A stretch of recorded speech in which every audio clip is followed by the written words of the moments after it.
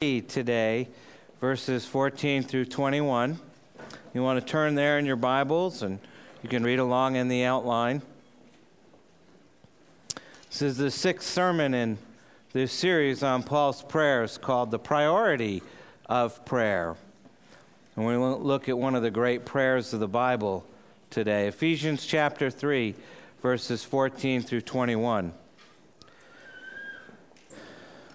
For this reason, I bow my knees before the Father, from whom every family in heaven and on earth is named, that according to the riches of his glory, he may grant you to be strengthened with power through his Spirit in your inner being, so that Christ may dwell in your hearts through faith, that you, being rooted and grounded in love, may have strength to comprehend with all the saints what is the breadth and length and height and depth, and to know the love of Christ that surpasses knowledge, that you may be filled with all the fullness of God.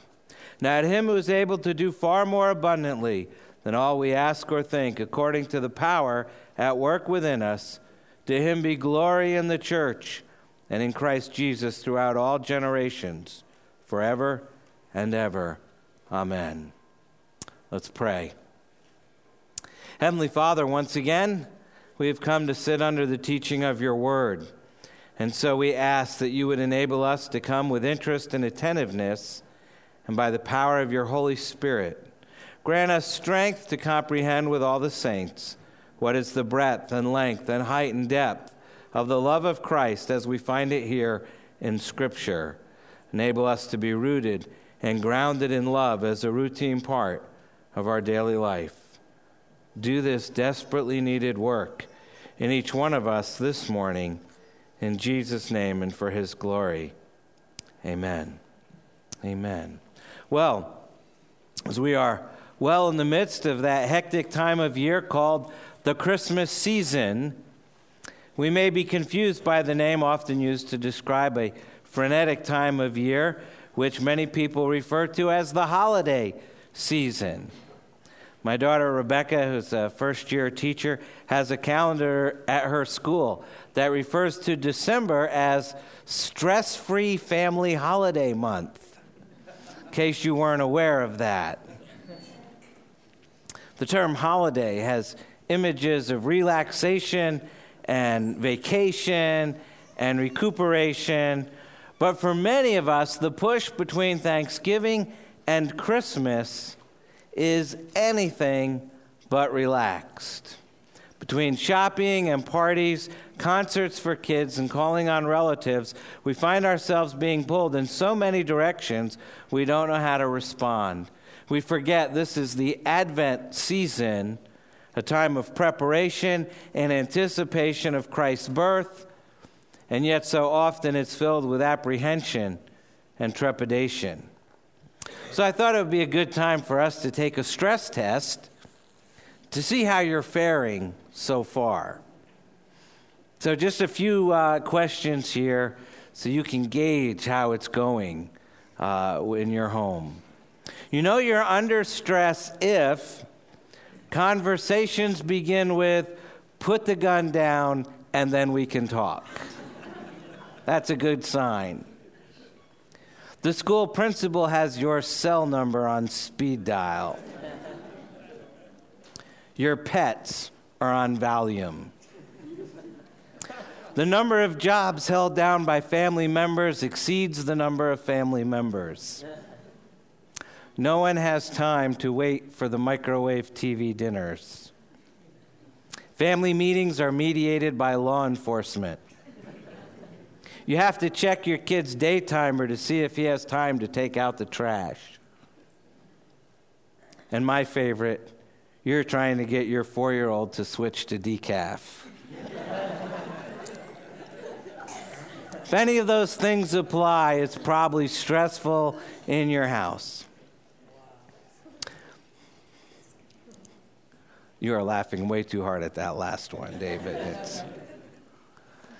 The stresses of daily life, whether they're big or small, real, imagined, whatever it is that we're dealing with, in reality, they become wonderful opportunities to see God's grace at work. It's during times of stress that our response to that stress says far more about our lives than what we would say if anyone asked. We need to know how to respond to stress, and we need to be able to face everyday life with a wisdom that exceeds our common ability. We need a wisdom that far exceeds our problems, and we need a wisdom that's greater than our stress. We need to know how to respond to the spouse who doesn't respond, how to handle kids that add tension to the home, and how to juggle final exams and at least get a few hours of sleep. What we need is God's grace to guide us through daily life. And Paul prays here for the Ephesians that he may grant you to be strengthened with power through his Spirit, in order that they'll be able to face life's challenges with a strength that surpasses common ability.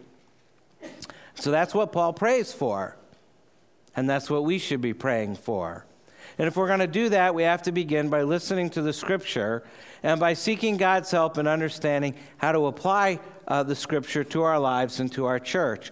So the aim of this series on prayer is simply to work through several of Paul's prayers in such a way that we hear God speak to us today and to find direction for improving our praying for God's glory and our own good. First thing we see here, verse 14 and 15, are the reasons for prayer.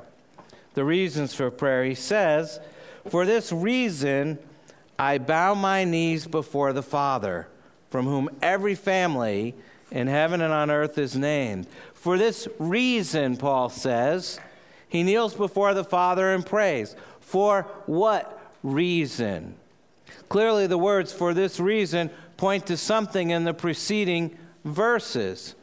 But when we go back and read verses 1 through 13, we immediately notice something rather remarkable. The first verse of that section also begins with the words, "for this reason." And then the sentence kind of trails off. Ephesians 3:1. "For this reason, I, Paul, a prisoner for Christ Jesus, on behalf of you Gentiles." And as a guess, I think Paul is heading towards this prayer for the Ephesians, and then he pauses and decides to say more about his apostolic ministry, its relationship to the gospel and the church, and then he gets back to it in verse 14. Which means the words "for this reason" in verse 14 direct us back to verse 1, and those words in verse 1 direct us back to chapters 1 and 2. So we have to go back to Ephesians 1 and 2 in order to summarize the reasons for Paul's prayer. Very quickly in those two chapters, Paul praises God for his sovereign grace in bringing lost Jews and lost Gentiles together into one new community. And God accomplished this through the redemptive work of his Son on the cross, as John prayed for us earlier, that we would not disassociate the cross from Christmas. And then Paul concludes at the end of Ephesians 2 with this. He says, "So then, you are no longer strangers and aliens, but you are fellow citizens with the saints and members of the household of God, built on the foundation of the apostles and prophets, Christ Jesus himself being the cornerstone, in whom the whole structure, being joined together, grows into a holy temple in the Lord. In him you also are being built together into a dwelling place for God by the Spirit." So Paul adds, for this reason I bow my knees before the Father. For what reason? Paul prays for this reason, namely, God's declared purpose in creating this new community to bring the people in it to a kind of a spiritual maturity that's portrayed in this extended metaphor of being a holy temple to the Lord, a dwelling place for God. He's talking about the church. He's talking about us. We are to be a holy temple. We are to be a dwelling place for God altogether. And so Paul's prayers are now in line with God's purposes. And God's declared purposes become for Paul the reason for advancing these prayers to his heavenly Father. And as we look at this, as we work through these prayers, as we look at all of these, we have a few more to go. We're beginning to learn, I hope, that God is more interested in our holiness than our happiness. He delights more in the integrity and purity of his church than in the material well-being of its members. He shows himself more clearly to men and women who enjoy and obey him than to men and women whose horizons revolve around jobs, houses, and health. He is far more committed to building a corporate temple in which his Spirit dwells than he is in preserving our reputations. He's more inclined to display his grace than to flatter our intelligence. He's more concerned for justice than for our convenience. He's more dedicated to stretching our faith than our popularity. And he prefers that his people live in discipline, gratitude, and holy joy rather than in pushy self-reliance and glitzy happiness. He wants us to pursue self-denial, which leads to life, not self-fulfillment, which leads to death. And so with all that said, two petitions emerge directly from our text. Paul prays, one, that God may strengthen us with power through his Spirit in our inner being, and two, that we might have power to grasp the limitless dimensions of the love of Christ. So first we find the apostle praying for power, verse 16, praying for power. He says that according to the riches of his glory, he may grant you to be strengthened with power through his Spirit in your inner being, so that Christ may dwell in your hearts through faith. So at heart here, the first petition is a prayer for power. Paul regularly prays for power. Already in this epistle, as we saw last week, Paul has asked God for power for the Ephesians. Ephesians 1, having the eyes of your heart enlightened, that you may know what is the hope to which he has called you, what are the riches of his glorious inheritance in the saints, and what is the immeasurable greatness of his power toward us who believe. And now, here in Ephesians 3, Paul prays for power more directly. He says, I pray that he may grant you to be strengthened with power. Now, what a great prayer for the Christmas season. We all start winding down and running out of energy and strength. And it's sort of like, we just got to make it to Christmas. So what a great prayer. But the nature of this prayer, the nature of this power, is carefully controlled. The power for which Paul prays is mediated through God's Spirit. He says, I pray he may grant you to be strengthened with power through his Spirit.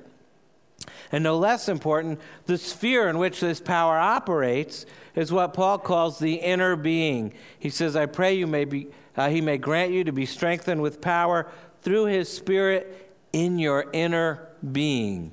Exactly what does Paul mean by that? I think we gain the clearest picture of what Paul means when we consider another passage he wrote where he uses the same expression, 1 Corinthians chapter 4. Paul writes, so we do not lose heart, though our outer self is wasting away, our inner self is being renewed day by day. For this light and momentary affliction, just remember, whatever bad happens to you, light and momentary, is preparing for us an eternal weight of glory beyond all comparison. As we look not to the things that are seen, but to the things that are unseen. For the things that are seen are transient, but the things that are unseen are eternal.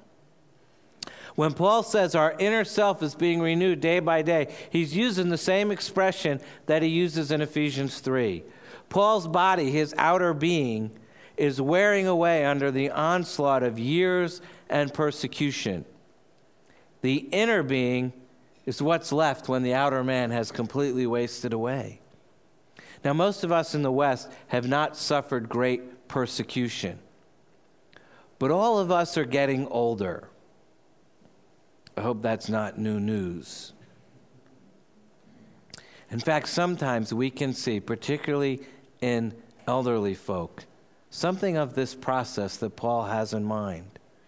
We all know senior saints who, as their physical strength is reduced, nevertheless they become more and more steadfast and radiant. Somehow they live as if they already have one foot in heaven. And as their outer being weakens, their inner man runs from strength to strength.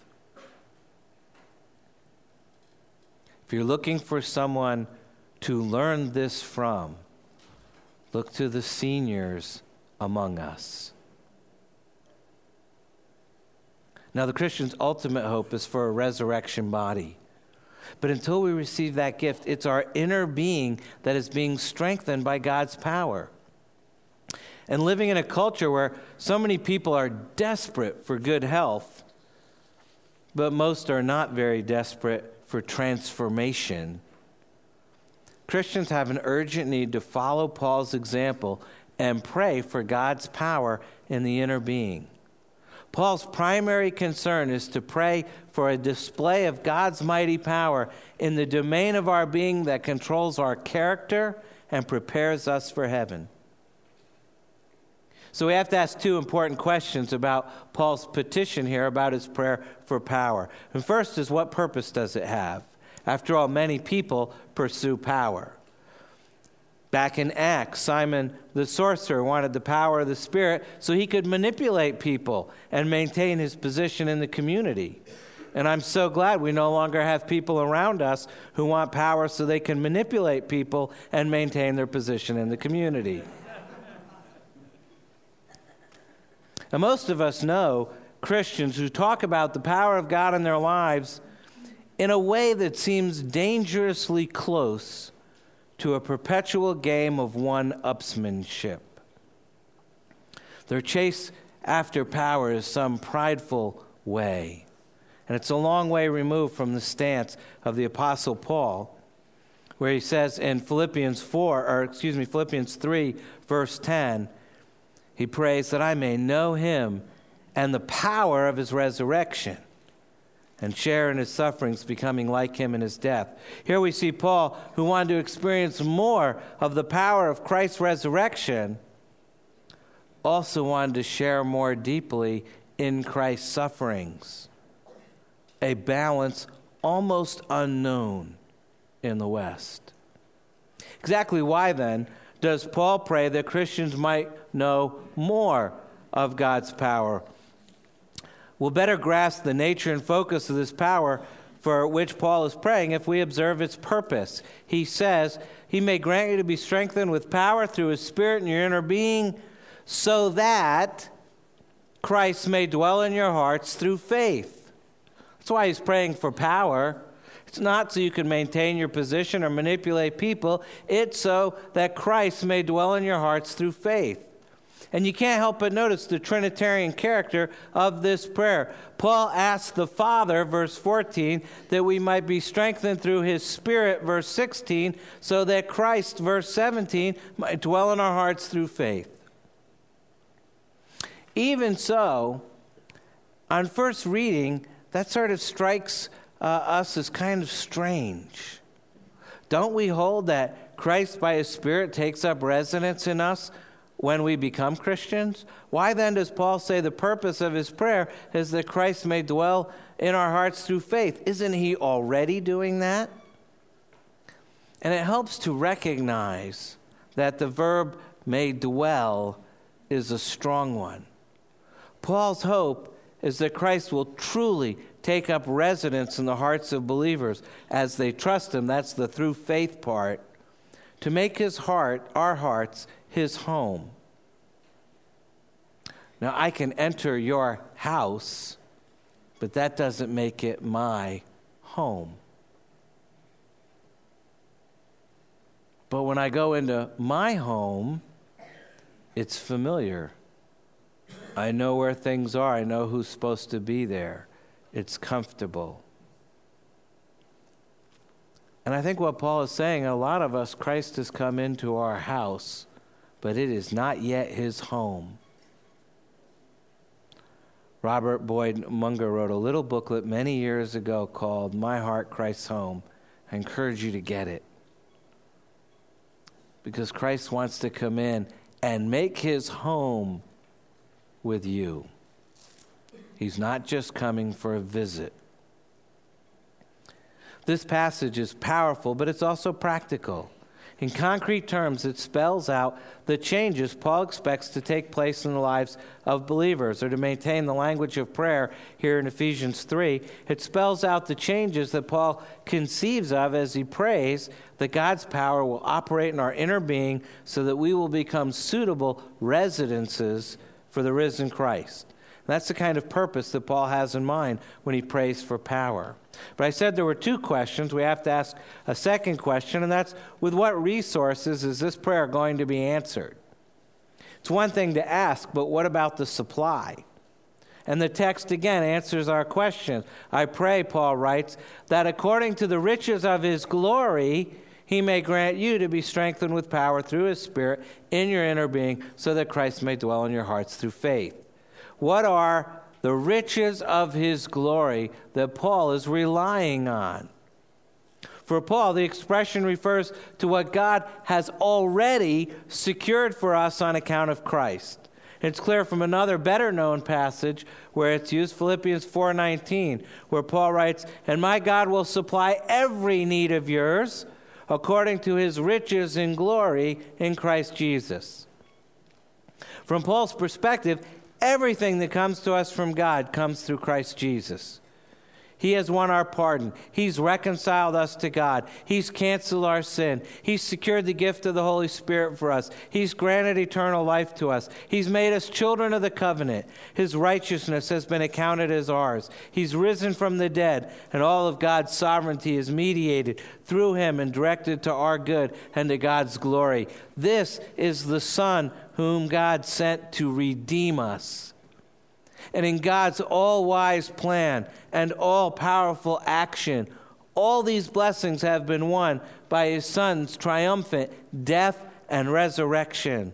All the blessings God has for us are tied up with the work of Christ.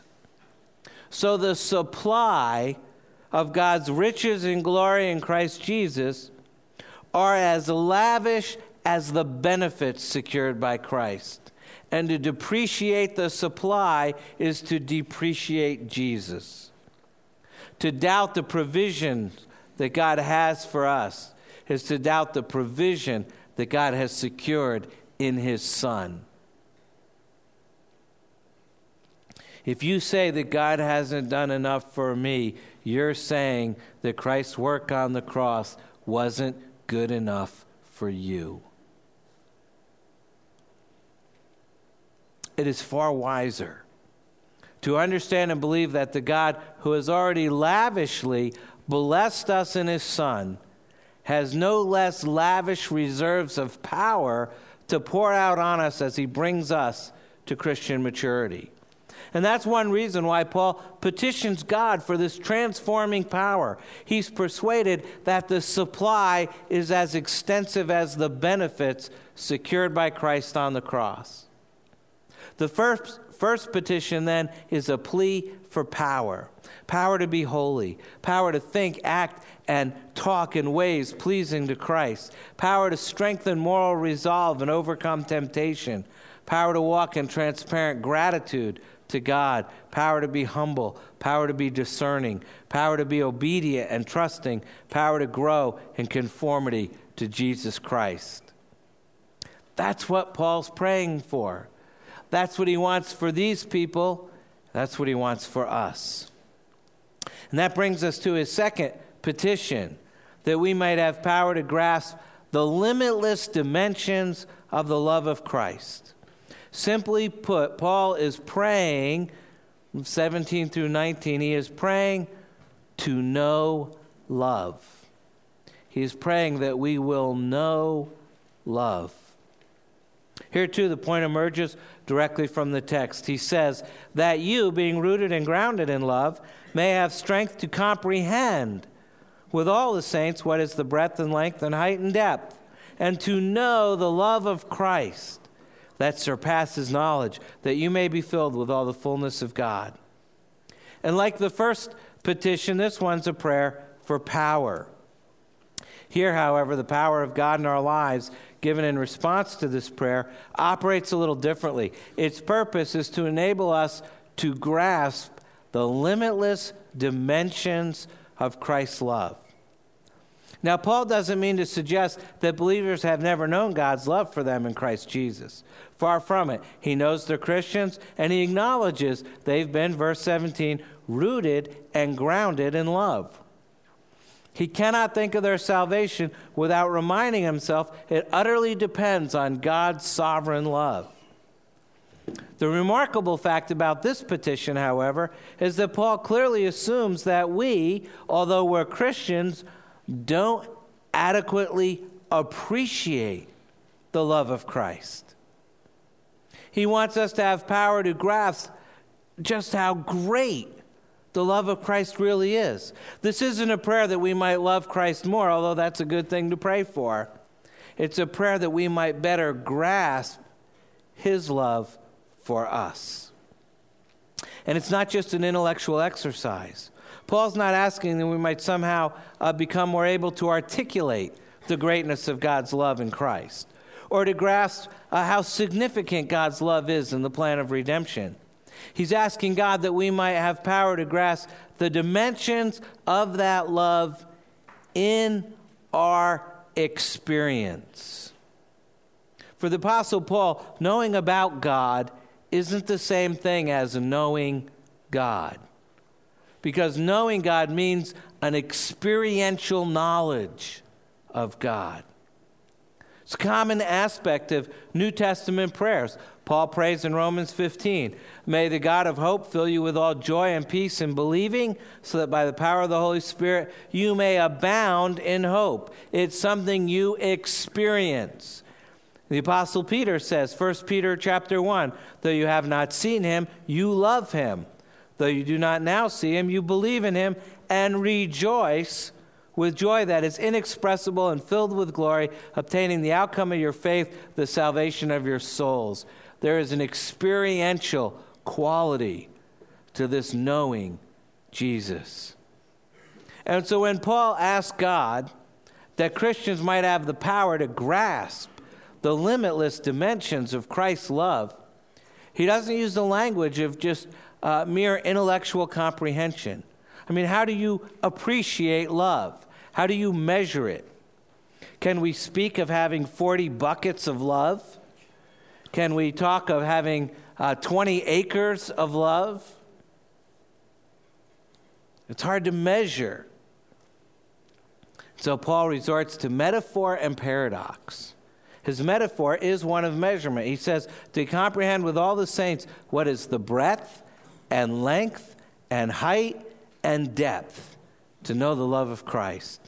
But then the paradox is more stunning. He says, to know the love of Christ that surpasses knowledge. That is, to know what is beyond knowing. Well, how do you do that? Now, we mustn't think that Paul is appealing for some sort of uncontrolled mysticism. For him, the love of Christ is not something to be privately experienced. Christ's love is public. He's writing to the church. He's writing to all of us together. Christ's love was supremely displayed in history on a hideous cross outside of Jerusalem many years before Paul wrote this. And that love was a wonderfully rich redemptive plan that God himself has graciously disclosed across the centuries and then brought to fulfillment in the death and resurrection and exaltation of his son Jesus.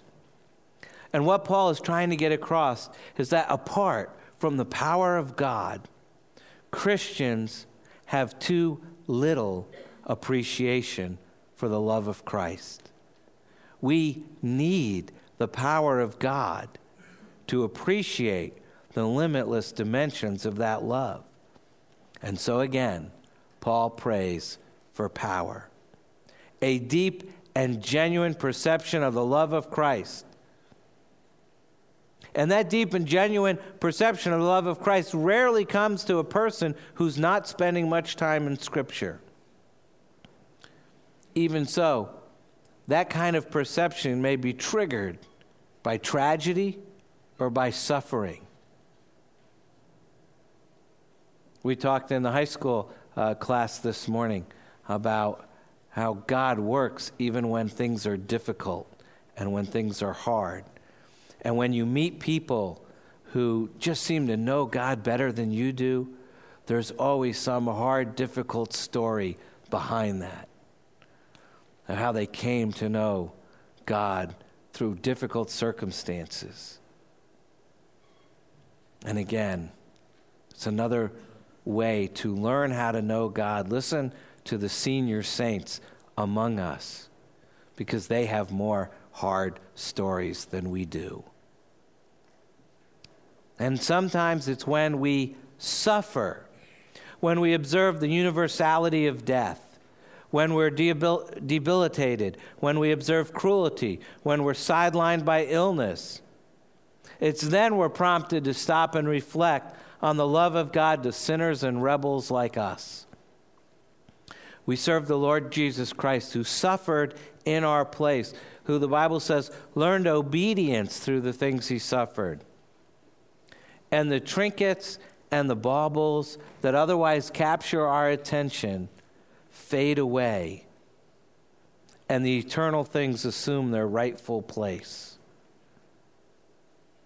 Nothing focuses us better than pain. And then we know what it means to confess that God's love is as shoreless and endless as eternity. And Paul wants us to grasp something of the limitless dimensions of the love of Christ, to know this love that surpasses knowledge. So he prays we might have God's power that will enable us to take this step. But why? Why does he think it's so important? Well, he tells us. He wants us to know the love of Christ that surpasses knowledge, that you may be filled with all the fullness of God. To put it simply, Paul wants us to have power to grasp the love of God in Christ Jesus to the end that we might be, spiritually mature. In fact, in the next chapter, in Ephesians 4, he tells us that's why we utilize our spiritual gifts in service to the church. Look at that passage, Ephesians 4. It's in your outline. He says, to equip the saints for the work of ministry, for building up the body of Christ, till we all attain to the unity of faith and the knowledge of the Son of God, to mature manhood, to the measure of the stature of the fullness of Christ. So your service, you're using your gifts, is still to build maturity amongst the whole church. And Paul assumes that we cannot be as spiritually mature as we ought to be unless we receive power from God, which enables us to grasp the limitless dimensions of the love of Christ. Now, we may think we're particularly mature Christians, because of our theology, or because of our education, or our experience, or our traditions, or simply because we're Presbyterians. But Paul knows better than that. He knows we cannot be as mature as we ought to be until we know the love that surpasses knowledge. And that's why he prays as he does. He wants us to be able to have a grasp, to grow in our grasp of Christ's love, so that we'll be mature, filled with all the fullness of God. It takes nothing less than the power of God to enable us to grasp the love of Christ. And part of our deep me-ism is manifested in such independence that we really don't want to get so close to God that we feel dependent upon him. Just as in a marriage, a spouse may flee relationship that's too intimate, judging it to be a kind of invasion of privacy, when in reality such a reaction is a sign of immaturity and selfishness. So also in the spiritual arena, when we're drawn a little closer to the living God, many of us want to back off and sort of stake out our own turf. We want to experience power so that we can be in control. And Paul prays for power so that we will be controlled by God himself. And our deep and pathetic self-centeredness is precisely why it takes the power of God to transform us. If we're to know the love of Christ that surpasses knowledge, if we're going to grow to the level of the maturity that Scripture holds out before us, we can't do it on our own. It takes the power of God. And so Paul prays for that. And so should we. The last thing Paul wants us to see in us, to some degree, he wants us to see our own self-centeredness. And that becomes clear because look at the last part of this prayer. Look at the central concern of prayer, verses 20 and 21. The central concern of prayer. He says, "Now to him who is able to do far more abundantly than all we ask or think, according to the power at work within us, to him be glory in the church and in Christ Jesus throughout all generations, forever and ever. Amen." Paul has been asking God for blessings of extraordinary value.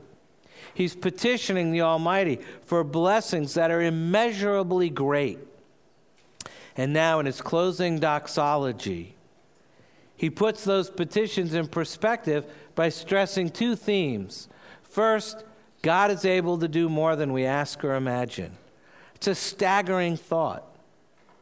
Of course, this confidence is nothing more than the implication of his belief that God is, in fact, omnipotent. To an all-powerful God, there are no degrees of difficulty.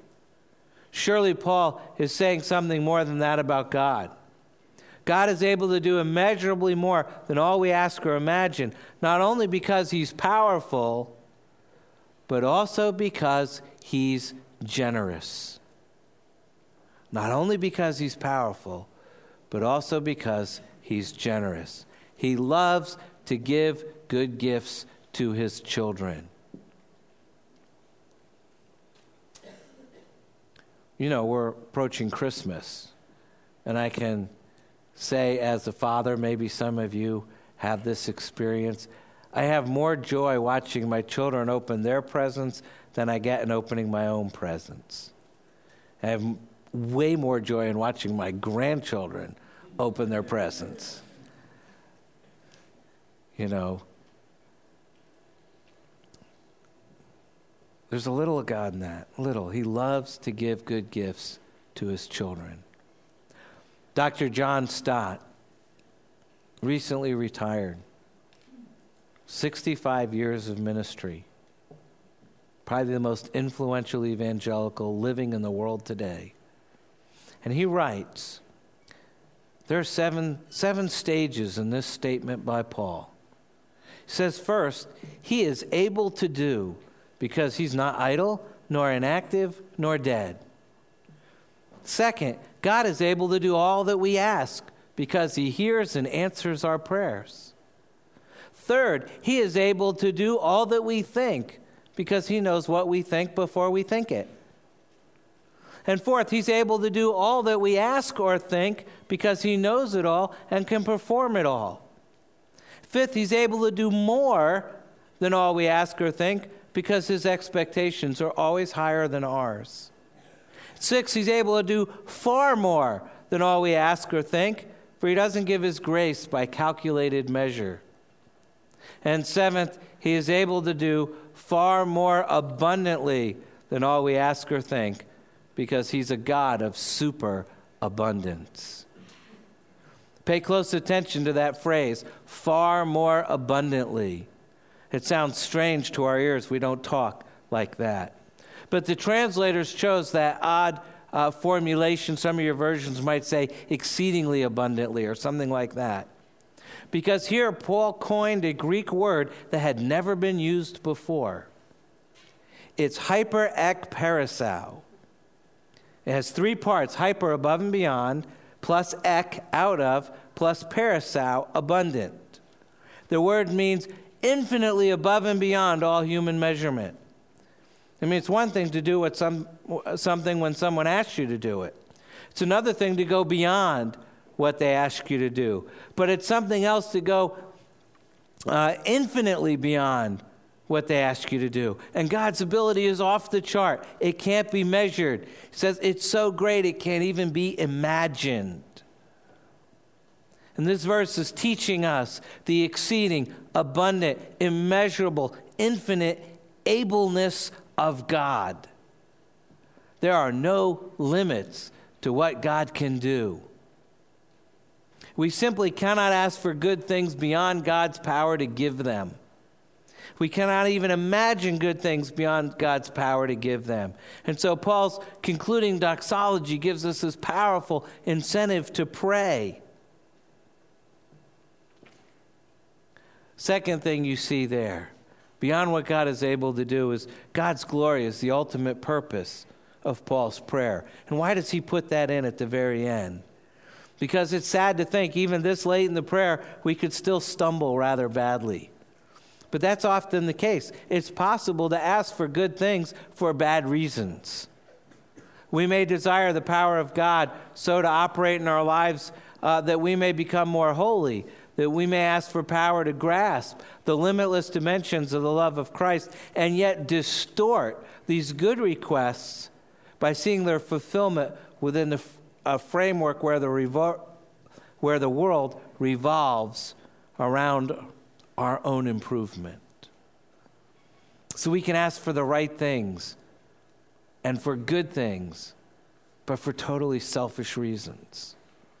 I want power and love and holiness because then I'll be better, because it's all about me. If you learn anything from the prayers of Paul, learn that it's not all about you. It's all about Jesus.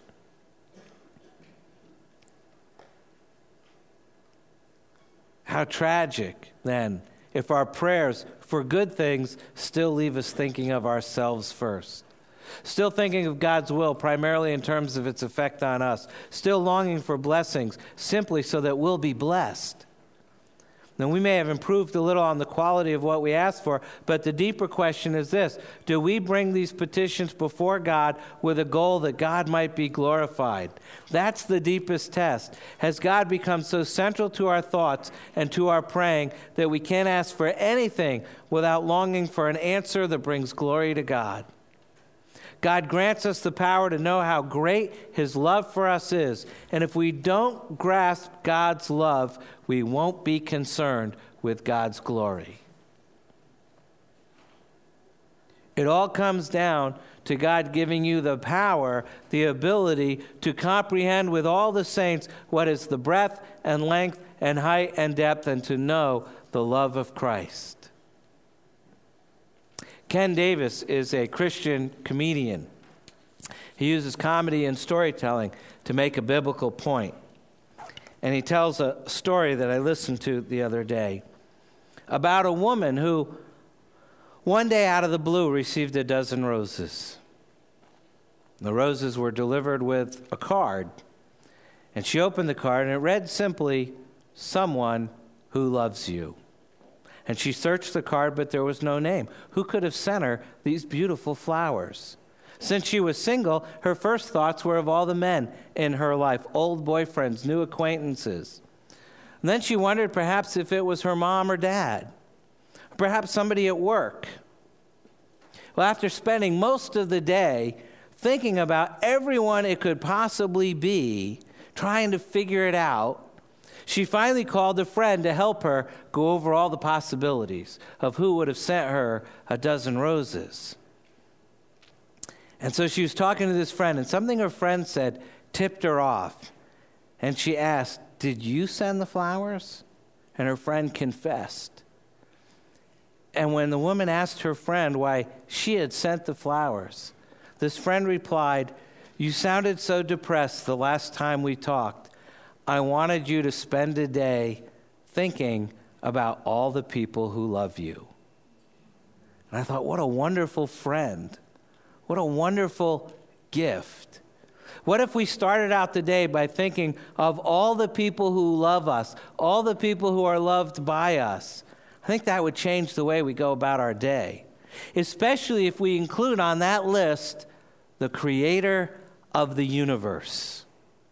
The one who says that you, being rooted and grounded in love, may have strength to comprehend what is the breadth and length and height and depth, and to know the love of Christ that surpasses knowledge, that you may be filled with all the fullness of God, because that is yours in Christ Jesus.